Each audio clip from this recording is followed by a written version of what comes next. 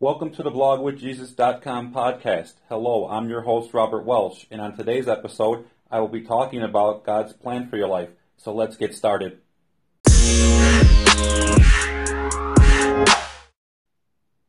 First Peter 5:8 says, "Your adversary, the devil, walks around like a roaring lion, seeking whom he may devour." We know the devil is not all-powerful, as he would like to make people think.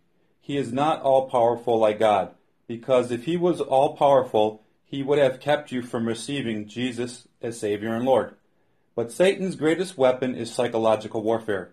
Satan wants to keep you angry and worried and guilty, but the first part of 1 Peter says, "Be sober and self-controlled.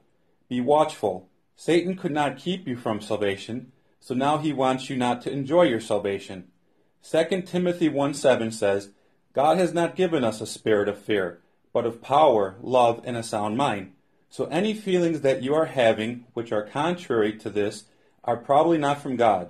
You may be saying, "What does this have to do with God's plan for my life?"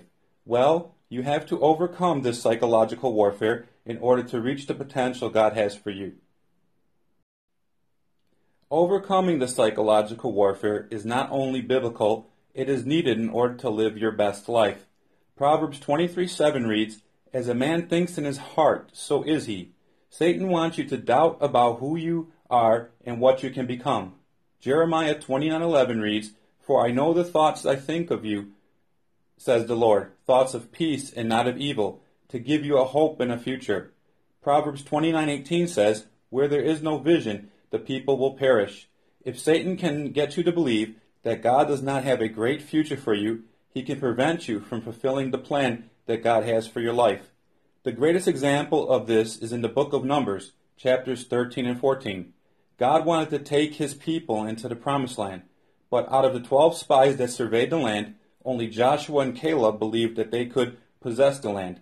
You must agree with God about the dreams he has placed in your heart in order to fulfill them. Don't believe the lies of Satan about your future. If Satan can get you to believe that you are deficient or defective, he can prevent you from fulfilling the plan God has for your life. In Matthew 22:39, Jesus said, "You shall love your neighbor as yourself." God wants you to like the person he has created you to be. He made you in his image and in his likeness. If Satan can get you not to love the person God created you to be, he can prevent you from fulfilling the plan God has for your life. You must believe that God loves you in order to fulfill the plan that he has for you. Don't believe the lies of Satan about you. 1 Corinthians 1:26 and 27 says, "For you see your calling, brothers, that many are not wise according to the flesh, not mighty, and not noble. But God chose the foolish things of the world, that he might put to shame those who are wise." God's not looking for the able. God is looking for the available. You must be available to God in order to fulfill the plan that he has for you. Don't believe the lies of Satan that you are not able to do what God has called you to do. Make yourself available to God today. I hope you visit us at blogwithjesus.com. Please check us out on social media, and most of all, make Jesus Christ Savior and Lord. Blessings.